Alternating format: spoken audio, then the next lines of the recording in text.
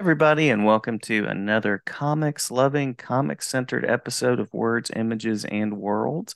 Delighted to be joined on this episode by comics creator Thom Zahler. Thom, welcome to the podcast and thank you for joining. Oh, thanks for having me. Yeah, absolutely my pleasure. I'm always delighted to talk to people that do visual works, and it was a big part of my reading life growing up, and I continue to enjoy the work that you do. I mentioned Love and Capes, Thank Cupid's you. Arrows. Yeah, very creative, and I love the style that you bring to that. Oh, thank you. Thank you. Yeah, absolutely. So what was it about comics? Were you a comics reader as a kid? Is this something that came up through the years? What was your journey like? I have no memory of not reading comics. My dad taught me to read at a really early age. I was reading like two and a half, and he used them as a reward system. So clean my Nice. room, got a comic.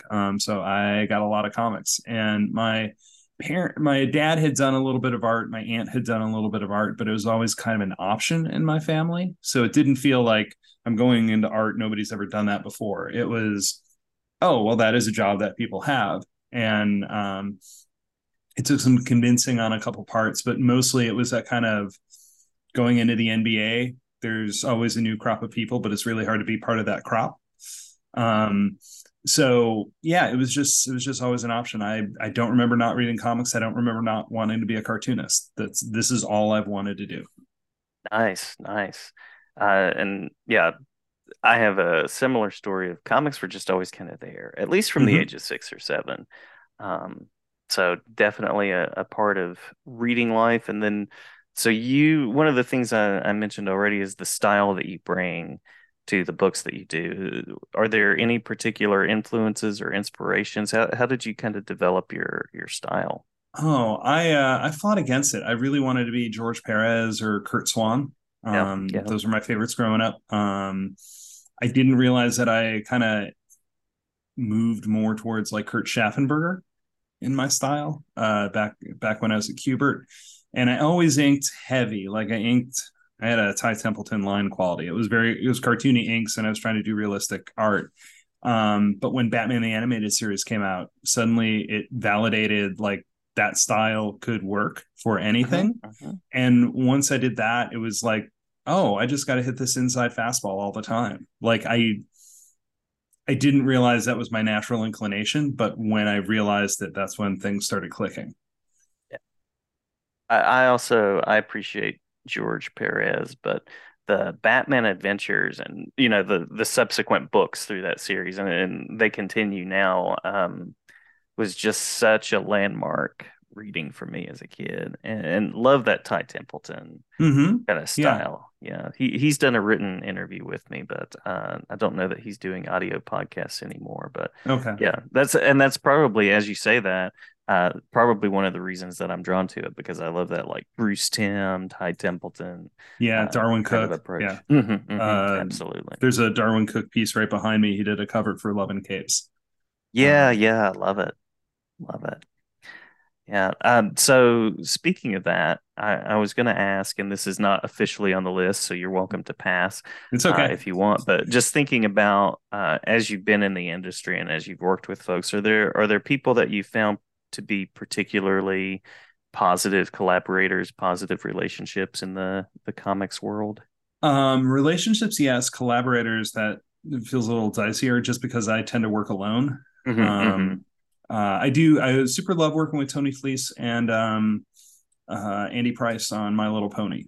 There, My Little Pony is the book that I've collaborated on the most, and that has been it's different for me. It's an interesting experience because mostly what I did before doing Love and Capes and Raider and all that stuff was lettering, and while that is collaborative, you're like the last person on the totem pole, and there's not a lot of places to interact. But Tony was the one who would call out my scripts and more than my editor sometimes and say, "Oh, you can write a funnier joke than that." I'm like, yeah, you're right. I like having that kind of honesty Yeah, where yeah. it's coming from a place of someone like you completely trust the source that's telling you stuff, and they know when to pull that card and when not to pull that card. Uh-huh.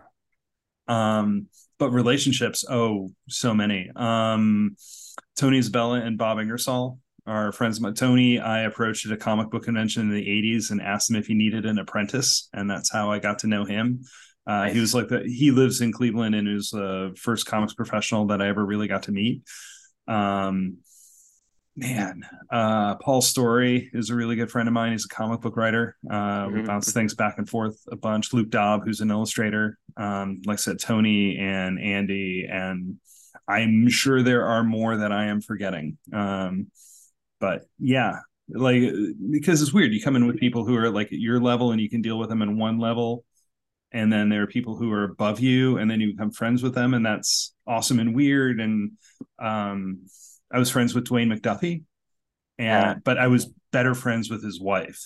Like there was this one year at San Diego that she and I and a bunch of animation writers were all hanging out at a fire pit outside the animation party that year. And we were all coming up at the same time. So when I was trying to do an animation script, I would send it to Charlotte, I would send it to Eugene, but it felt weird to send it to Dwayne because even though I knew him, it was like that was one level above.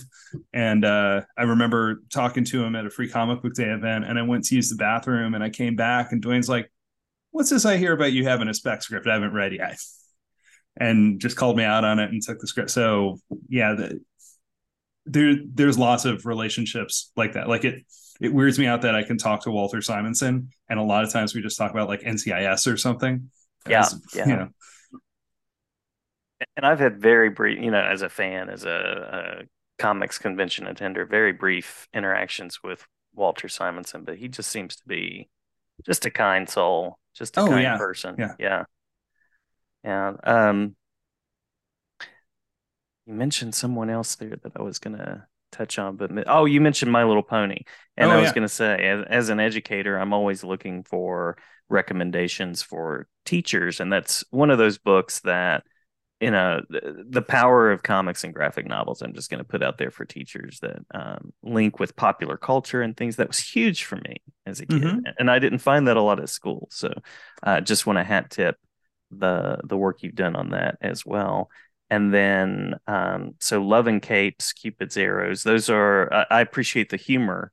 You Oh, mentioned thank you. humor as well. Yeah, always enjoy a good book that takes me out of reality a little bit. Mm-hmm. And so I appreciate that. Anything that you want to share with listeners about those two series or those two books or any other titles that you'd like to mention? So I did a book called Raider that I did before Love and Capes, and the third volume has a character interaction between the main character and his femme fatale villain. And I found I really liked writing the banter between them. Mm-hmm. And it was kind of like, realizing I could draw cartoony is like, oh, I really like this. This is fun. I can do this. So when I set out on my next project after Raider blew up, I'm like, well, I want something shorter. I want to do one issue. I want to do something lighter. And I had actually there was a show on Bravo called Situation Comedy, and it was like Project Greenlight for sitcoms. And Uh-huh. I had two ideas for a script. One was Love and Capes, and one was something called Long Distance, which I eventually did too. But I kind of shook the cobwebs off writing the Long Distance script, and then decided to do Love and Capes as a comic book. And I wanted to do I mean, I love the Silver Age, Bronze Age superhero stuff. I mean, I'm Justice League Satellite era all the way.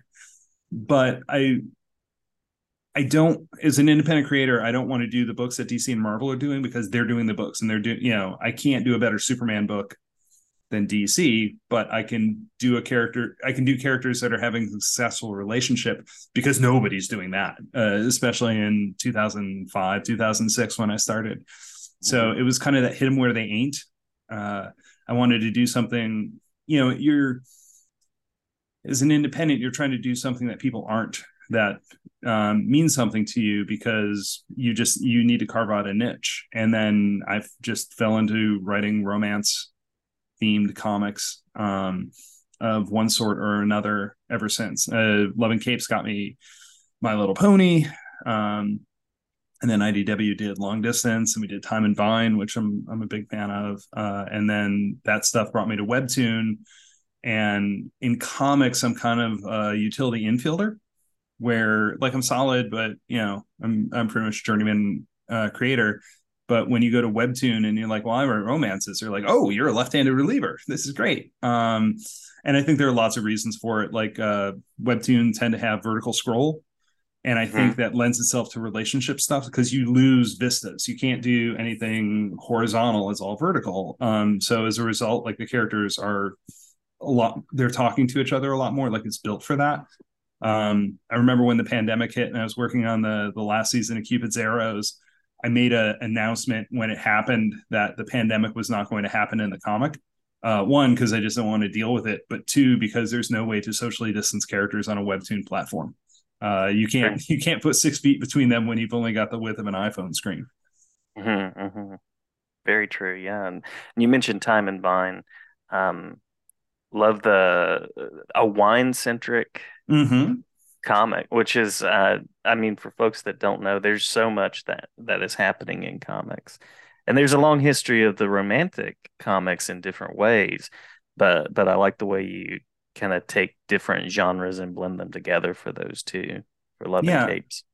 comics used to have a lot more genres when they were aiming at a larger audience, and I think this is my um, theory on it. It became really easy to target, so you targeted the people who were responding the most.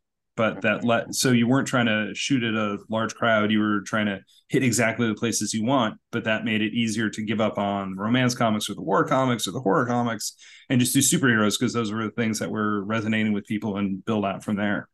Um, but I think, yeah, there's just so much that comics can do.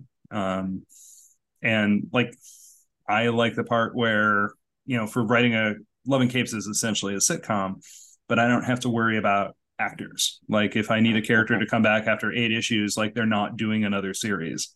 Nobody's leaving the show because they have a drug plot problem. Like they're I feel as much as I'd like to see anything I've done adapted, I want to write the best version of the thing that I can. Like it's got to be a good comic book first, and then if something happens with it, something happens with it. But I don't want, it's not a pitch on paper. And there's things you can do in comics that you can only do in comics. Like the way comics deal with time is so weird because it's all space. Like you can write a 24-page comic that takes place over 10 minutes. You can write a 24-page comic that takes place over 10 years. But when you're dealing with TV or movies, like the time is actually the time, and Yeah. it just gives you different things that you can do.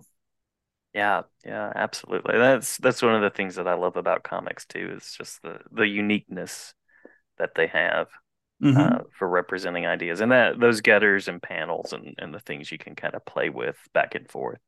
Yeah, Um, there's there's a little thing I did in Cupid's Arrows that I really liked, and like it's like I know it's been done before, but there's the Cupids go and they try to get a couple together that are working on like a 48-hour play festival project, or a short play festival. And anytime they're speaking dialogue, the font changes to something that's serif. It's Pulp Fiction from um, the Comic Craft store, but it's just such a subtle little thing. But when you do it, it like people get it a lot faster. Like it seems super clever, and then when you do it, it just reads naturally to people. And that kind of stuff you can do in a way that you can't do, you know, in in reality. Yeah. And even with the typography alone, I mean, the lettering, it's like there's so many things you can kind of play with, like when characters interrupt each other, or, Mm-hmm. if someone says something in a really icy way, the word balloon kind of has spikes on it, or, all of those kind of things Yep. that you can have fun with. Um, so before I ask the final question on the list and give you space to talk about anything else. I'm just gonna recognize for people that might be watching a video version of this, loving the studio space. Oh, thank Love it you. when I see an artist's studio. So really enjoying that as well. What character is that? Wait, back there. Is that Figment yeah, from yeah. Disney. Yeah. Yes, I thought so. Yeah, love it, love it. Yep. And a Um, couple Shogun Warriors back there. nice. Good to have a creative space where the ideas flow. Yeah, I did a lot to build it. When you're looking at it, you see that there's brick, but actually most of the brick is fake. Oh, There's two real brick pillars in the studio. There's one in that corner and there's one in front of me. And when I bought the house, it was one of those weird things where like this room came to me fully formed. mm, And initially, like it's all natural textures. Like my desk is glass and metal, and it's brick walls and hardwood floor. And it's actually in my head designed like Michael Weissman's apartment or from Now and Again, this yeah, yeah. 2000 show that I adore that got canceled. But I wanted, when I was at Kubert, they said don't do anything at your drawing table aside from draw, which was hard because when you were in the dorms or in the apartment, you didn't have a lot of furniture. But the idea was to get you into the mindset that every time you sit at the workspace, what you do is work. So along the same way, I built the studio so that it was different than every other room in the house. Like the rest of the house was carpeted and painted and all normal stuff. And this room was built to be so visually different that I clicked over to work mode anytime I walked into it. Nice, yeah. Love it. And again, appreciating the artwork there as well. Oh yeah. Um, yeah. So the last official question, and then you're welcome to throw in anything that you want, uh, Okay. deals with anything upcoming that you want to talk about, anything that's in development that's currently on the table, as well as conventions, because I know Oh yeah. I'll be stopping by your table in about a week from now. Yes, I am apparently at every convention on the planet. So I'm doing a project for Storm King that hasn't been announced yet. I have like 20 pages left to draw on that. So Nice, nice. hopefully I can talk about that soon. I'm drawing Mo Lang for Source Point, which is based on I guess it's French, but it looks Japanese. So that's really cute. And I'm slowly putting together the volume 2 of Cupid's Arrows. I'm behind on everything and I think we're on the good side of it. Both my parents had health adventures in the last couple of months, and that kind of knocked me out of the studio for a while. My brothers and I pulled together, and it was great. And I'm so glad to have family nearby. But it really it messed up my flow for a bit. It's why I was supposed to do a My Little Pony convention in San Francisco and had to cancel at the last minute. Um, and then for conventions are the ones that have been announced, because one big one that I really want to talk about, but it has been announced and I don't want to get in front of it. Getcha, I'll getcha. be, yeah, it'll be international though. So I'll tell you that much because I did a My Little Pony convention in Holland last year and I got to go to Europe really for the first time. I had been to Ireland about 20 years ago. I still have relatives out there, but I hadn't been to London or Paris or Bruges or Amsterdam. And I just adored being able to take that trip, and I'm going to get to take another one like that this year. I'll be at Heroes Con Yes, coming yes. up next week, yeah, in Charlotte. As will I. Yeah. Love Heroes Con. It's such an art heavy show. Um, and then I'll be in Fan Expo Denver, where one of my brothers lives, so I always go try to do that show. I'll be at the Bataan Death March that is San Diego, um, which I love, but it's a lot of work. Like that's the big one. Mhm. Um, and then Dragon Con, Baltimore. I love Baltimore. Love Dragon Con. They're both very different shows. Baltimore is my unofficial home show. Oh yeah, Um, yeah. yeah, and then Dragon Con is just so much fun. It's the only show I dress up at, and I did that for the first time last year. Because since I'm in my Silver Fox years, I've decided that I can do the Pike. So Oh, nice, nice. um, Love it. Yeah. yeah, and then probably New York. That's not official, but New York, the convention I'm not talking about in Grand Rapids. I think that's it. I'm trying to cut back on the number of shows I do. One of the things I learned during the pandemic is that I bought a house and I like it. Yes, Like yeah, I've true. been away from it for so long. But every time I try to not do shows, then like opportunities I can't say no to show up. So, but I'd like to keep it about one a month. And then there's that weird period from like September to October where it's just shows all the way down. Yeah, I've heard such good things about Baltimore. I'm gonna have to make it Yeah, out that way sometime. it is very much a comic book show, which I appreciate. Like they bring in just enough media guests to make it interesting, but not so much that they overwhelm. Because especially when you're in a smaller market, I think you have to be a couple more things to like. I don't know, in a larger area, you can focus on one thing and get enough people in. But in a place like Columbus, you need to have a show that's got actors and comic books because it's hard to support that area. You need something for everybody to come in for. And I think Baltimore does a really good job balancing that. The guy who runs it is a friend of mine, and I put together. Baltimore does a yearbook based on a theme every year. They've done Strangers in Paradise and Archie and um, Grendel and David Peterson's Mouse Guard, all sorts of stuff. And this year they're doing independent creators of the 80s. So it's going to be Sable. I'm going to forget somebody. It's going to be Sable and Mars and E-Man and American Flag and Nexus and the guy I'm forgetting, Grimjack. Oh yeah, yeah, yeah. So Cool. Very yeah. cool. Love the creativity. Mm-hmm. Um, and so I'll be seeing you. I'll stop by your table here in about another week Yeah, in yeah. I Charlotte. leave on Thursday at stupid o'clock. Yeah, yeah. Iced coffee with no creamer is a great like shock to the system. I'm just going to recommend that if you're I traveling overnight. I go through all sorts of different ways of thinking about it. My flight is like at 6 in the morning, and then I fly through Baltimore.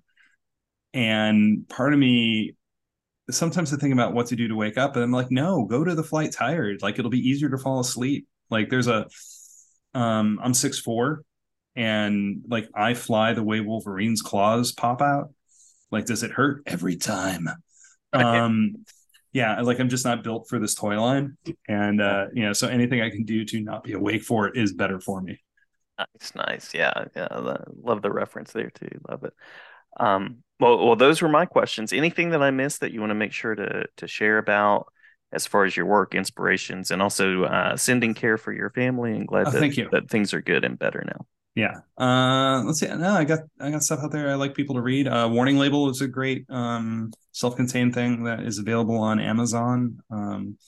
Time and Vine, I adore and was so much fun to do the reference on. Yeah, It was one of yeah. those projects that came like almost fully formed, where when I came up with the idea, it's a time traveling winery where you go to the right tasting room, you drink a bottle from 1912, you go back to 1912, and I definitely wanted the story to take place in New York. I wanted to be on the Eastern Seaboard because I wanted to do American history and from the founding of the country and be able to play with that. Mhm. And I'm like, oh, has there been a winery that's been around for like, I know the California wine scene is that, was that a thing? And like, no, the oldest continuously operating winery in the United States is in upstate New York, exactly where I needed it to be. Love And it. I got a book on it, and then I went out and visited a couple times. So much fun to do the research on that book. So Yeah. yeah, and right now, what I've been doing with Love and Capes is it appears on my Patreon page. So I Mhm. would generally do about a page a week. I did it as therapy during COVID. I brought the characters back after volume 5 and had them going through COVID, but like 3 to 6 months in the past. So everything was accurate. Like I wasn't trying to guess where anything was going. I was dealing with what had happened. Mhm, And mhm. then it collected up in a Kickstarter, and then I did a Christmas one, Home for the Holidays. I'm putting other stuff on Patreon right now, and then eventually I will go back and do Love and Capes that way again, because I left the last holiday volume in such a place where there are definitely more stories to be told. I haven't figured out what any of them are, but I left myself a lot of stuff to play with. Very, very So, cool. Very cool. I love the idea of writing and creating as therapy. And do you have any wine pairings with Time and Vine? Any recommended oh, wine pairings? I don't know that that's a thing anymore. I think you can kind of mix it up as you like, but yeah. anything that Uh, works well. I don't know. Well, I would drink just about anything with it. I Yeah. bought when I signed a particularly big contract a few years ago, and I bought a 6 pack of Skywalker wine, George Yeah. Lucas's wine. That Oh, was a lot of nice, fun. nice. And I'm a member of Stephen Amell's wine club, Knocking Point, and they ship some really nice stuff out every now and then. I mean, it's a 3 month. I mean, it's a 3 month subscription, so I get 3 bottles every 3 months, and it's just like he's a lot of fun, and the wines are a lot of fun, and a lot of times they pair up with different actors. There's one that Jason Momoa worked on, just all sorts of stuff that yeah, it's fun to get them in the mail. Yeah, yeah, that's cool. That's cool. I'll have to look into that. Um, well, wonderful conversation. Thank Yeah, you for dropping by, zooming in, however we want to say that, and always glad to my share about pleasure. your work. Yeah, yeah, Excellent. thanks. thanks for agreeing to come on. Sure. Thanks for having me. Yeah, my pleasure. And talk again soon and see you soon. All right. Sounds good.